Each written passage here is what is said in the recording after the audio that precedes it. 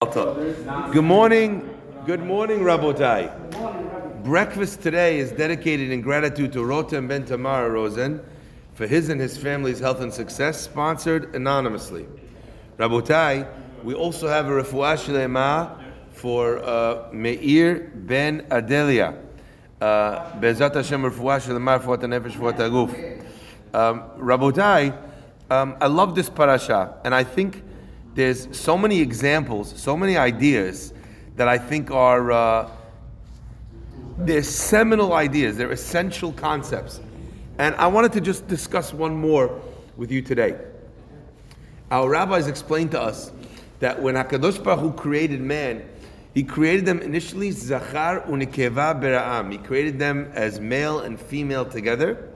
And then God takes a rib from the first man, and from that he fashions a woman. Again, what these ideas mean is a difficult idea where there's no way for us to know without thinking, without understanding Hashem's processes, how God did such a thing. What does that even refer to in a practical level? But in some way, this idea, this woman came from an initial being of male and female.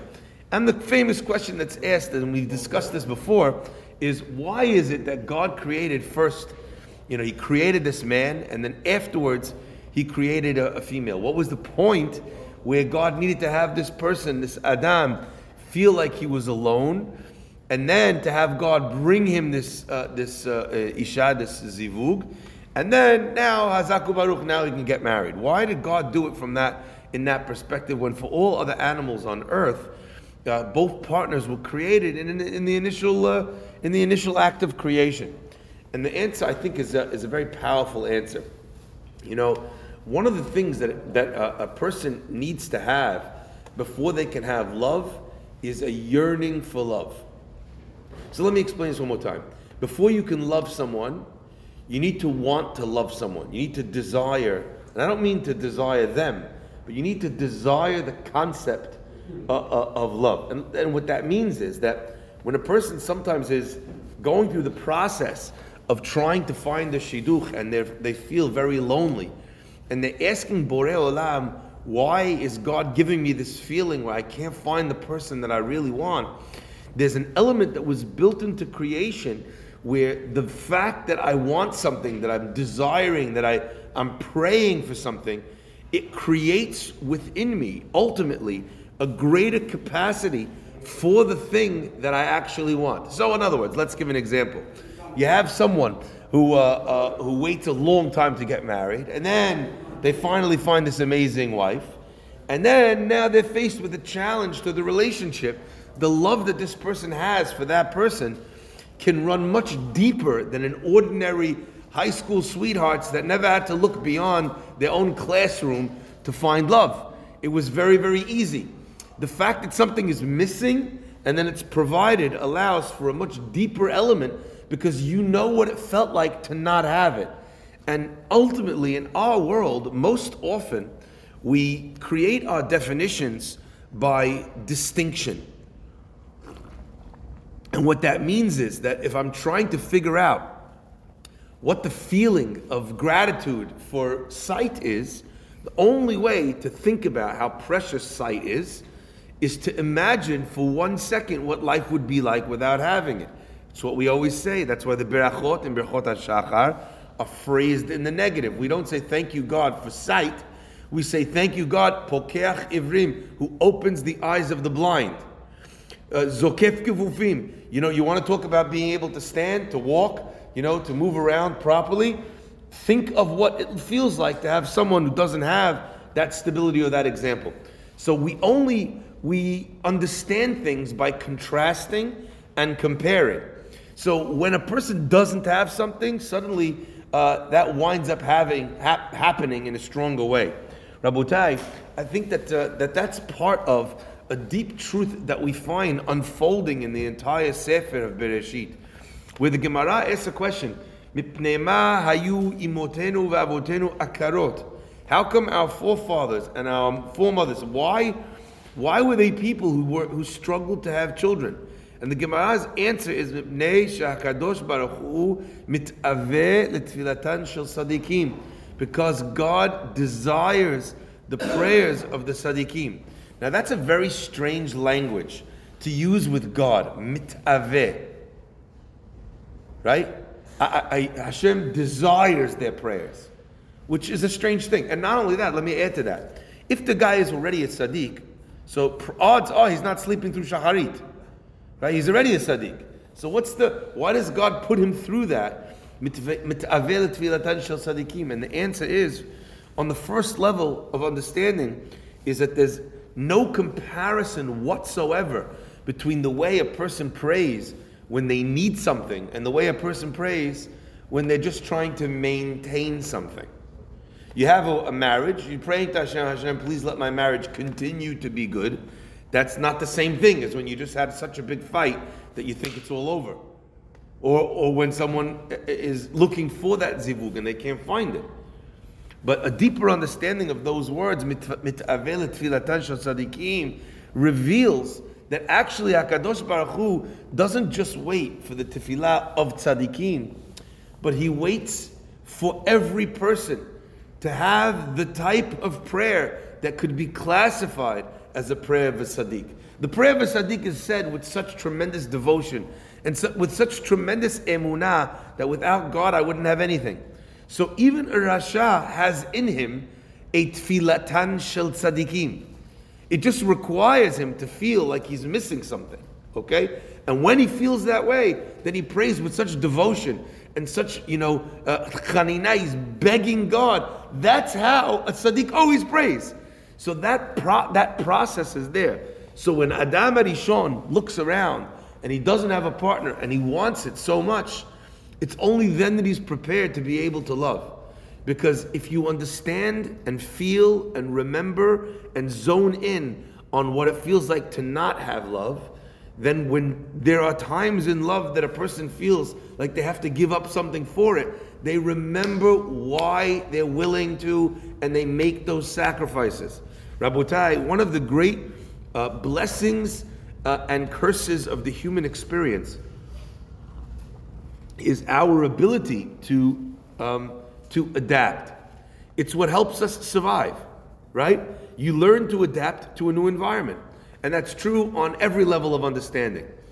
Adapt or die is not just a term that's used in survival of the fittest. It's a term that exists in every environment that a person finds themselves in. I think we know that now in this time more than most times that we've experienced in our lives. So a person needs to be able to pivot and change and do something different.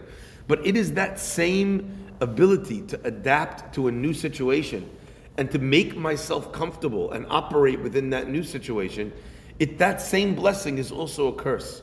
Because it means that all the wonderful things that you have in your life, as you adapt to accept and start being or behaving in a way where you learn that new area and behavior and situation, you eventually begin to forget that situation is anomalistic. It's not the way it always is. It's not the way it always was. And I forget, and this becomes my new normal. Once you have a new normal and you accept the new normal, your brain just kind of shuts out everything else. It stops you from having that recognition. So Rabotai, it's an important feature of love for every man to remember that Adam was nivra yahidi. He was created alone. And this unbelievable journey happened where two souls had to find each other in a very crowded world. If you lose somebody in a train station, you look for 5 minutes, 10 minutes, eventually, now we can call them. But before you could call them, you went down to the information, you're standing on the street looking around. What are the odds in a busy train station of finding someone? Slim. How about if you have to find someone in Great Adventurous, where there's 15, 20,000 people there? Even slimmer.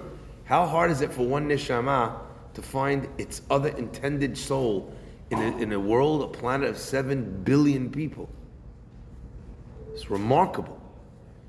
And that for that reason, Borei Olam, he created Adam Arishon first, in his first state, alone, so he would desire that thing, and once he desired that thing, he'd be willing to make the sacrifices that were required. The same thing was true as well for the children that the Avot would bring ultimately. the nature and what they would have to put into those children was enormous. So in creating this desire, this gap, this lacking that they had, it turned out that they were so much more invested in the future of their children and in educating them and in spending the time with them, because they understood how precious that thing was. But Rabotai, I want to just end on this note. It turns out, actually, you see, Adam HaRishon, the first test that he has in his relationship, if the Chava feeds him from the Etz Hadat, God says to Adam HaRishon, he says, how'd you do when you ate from the fruit? And Adam HaRishon says, Ha'isha asher natatem yadi, the woman that you played, a woman that you gave me, he natnali, she gave to me and I ate. And our rabbis tell us that more even than the sin of eating from the Etz Hadat was the sin of kifiyut tova, the lack of gratitude that Adam HaRishon had in saying to God, look, it was the gift that you gave me was defective.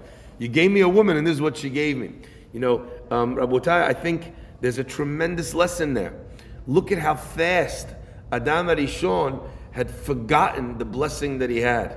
Look how fast. Our rabbis tell us it was the same day. So already, in such a short span of time, he forgot this idea of lo tov heyota adam levado. Thank you, Borei Olam, for giving me this, this wife. And he could have, instead of saying Aisha shenatati imadi, he could have said, we made a mistake. Chatati, aviti, pashati. In fact, our rabbis tell us that the tikkun for Adam HaRishon came later on in David. Adam HaRishon had the Sefer HaDorot. He opens up, he sees that there's a neshama of David HaMelech that's supposed to change the world, but doesn't have enough life to be able to do so. Adam HaRishon had 1,000 years, and he gave years of his life to David HaMelech. How long did David HaMelech live? 70 years. How long did Adam HaRishon live now? 930. He gave those years to David HaMelech. So when we see an idea like that, which is a Kabbalistic, a mystical, a spiritual idea, our first reaction is to be like, oh, okay, very nice, Hazaku Baruch. But really what we're saying is that there was an element of tikkun, that God wanted Adam to be able to have the fix that he needed to fix his soul. So he gave him the ability to have a retrial through David HaMelech, where David also has a very similar idea. Natan HaNavi says to him, you could have any woman in the world that you want, and you have to choose the wife of this, Bathsheba. In the end, that's who you needed. Now, again, in the end, what the Gemara says, if you think David HaMelech made a mistake, you're making a mistake if you think he did a sin. But on David's level, again, maybe not for now, it was something that wasn't 100% correct. So Natan HaNavi, in expressing to David the mistake that he made, he said, look, you have Ashir, he has many different sheep, then he goes and he sees that Ani only has one sheep, and he takes the Ani's sheep and he uses that sheep. It's an analogy to what happened with Adam HaRishon. Adam HaRishon was told by God, you can eat from any of the trees in the garden, just this one you can't have. And Adam HaRishon ate through a proxy of Chava. He ate from that tree. But David HaMelech, in the same situation, his response is, Chatati negdi tamid. My sin remains in front of me always. I regret I had to do teshuvah on that. Adam HaRishon was given that tikkun through the process, through the idea. And that's what it means that he gave years of his life to Adam HaRishon. A fascinating concept. Now, if that's the case, I think we learn a beautiful lesson as well. Because if this idea of not having something is sometimes given to a person in my personal life to be able to then have something better because of the way I went through that point in my life. So not having parnasah is designed to be able to give me the work ethic that then ultimately will allow me to achieve tremendous success, or vice versa. So the lacking that we get in our life is built on future investment. It could be in this world, it could be in the next. If that's the case, Rabotai, then it's important for us to actually look for the dips in our life, and not just the hills, not just the top of the graph, but the bottom of the graph, and to ask ourselves, what did I get? What did I gain from that time? Because ultimately that can help turn a person's life around. People live with resentment for the difficult times that they went through in their life. But if they could imagine or understand or see that it was those times that actually gave them the better ones, then suddenly they relate to that in the most unbelievable way. There's no way that Michael Jordan becomes the greatest ball player of all time without being cut from his high school team.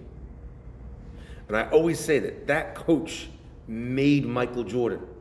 If you understand Jordan, the competitor that he was, it took being told you're not good enough to play at all for him to say that I'm going to be the best of all. Now that idea, Rabotai, that idea allows a person to look back at his life and reframe completely all the negative experiences he ever or she ever had. But it takes a little time to be able sometimes to connect the dots and to understand what it was that they gained from that time.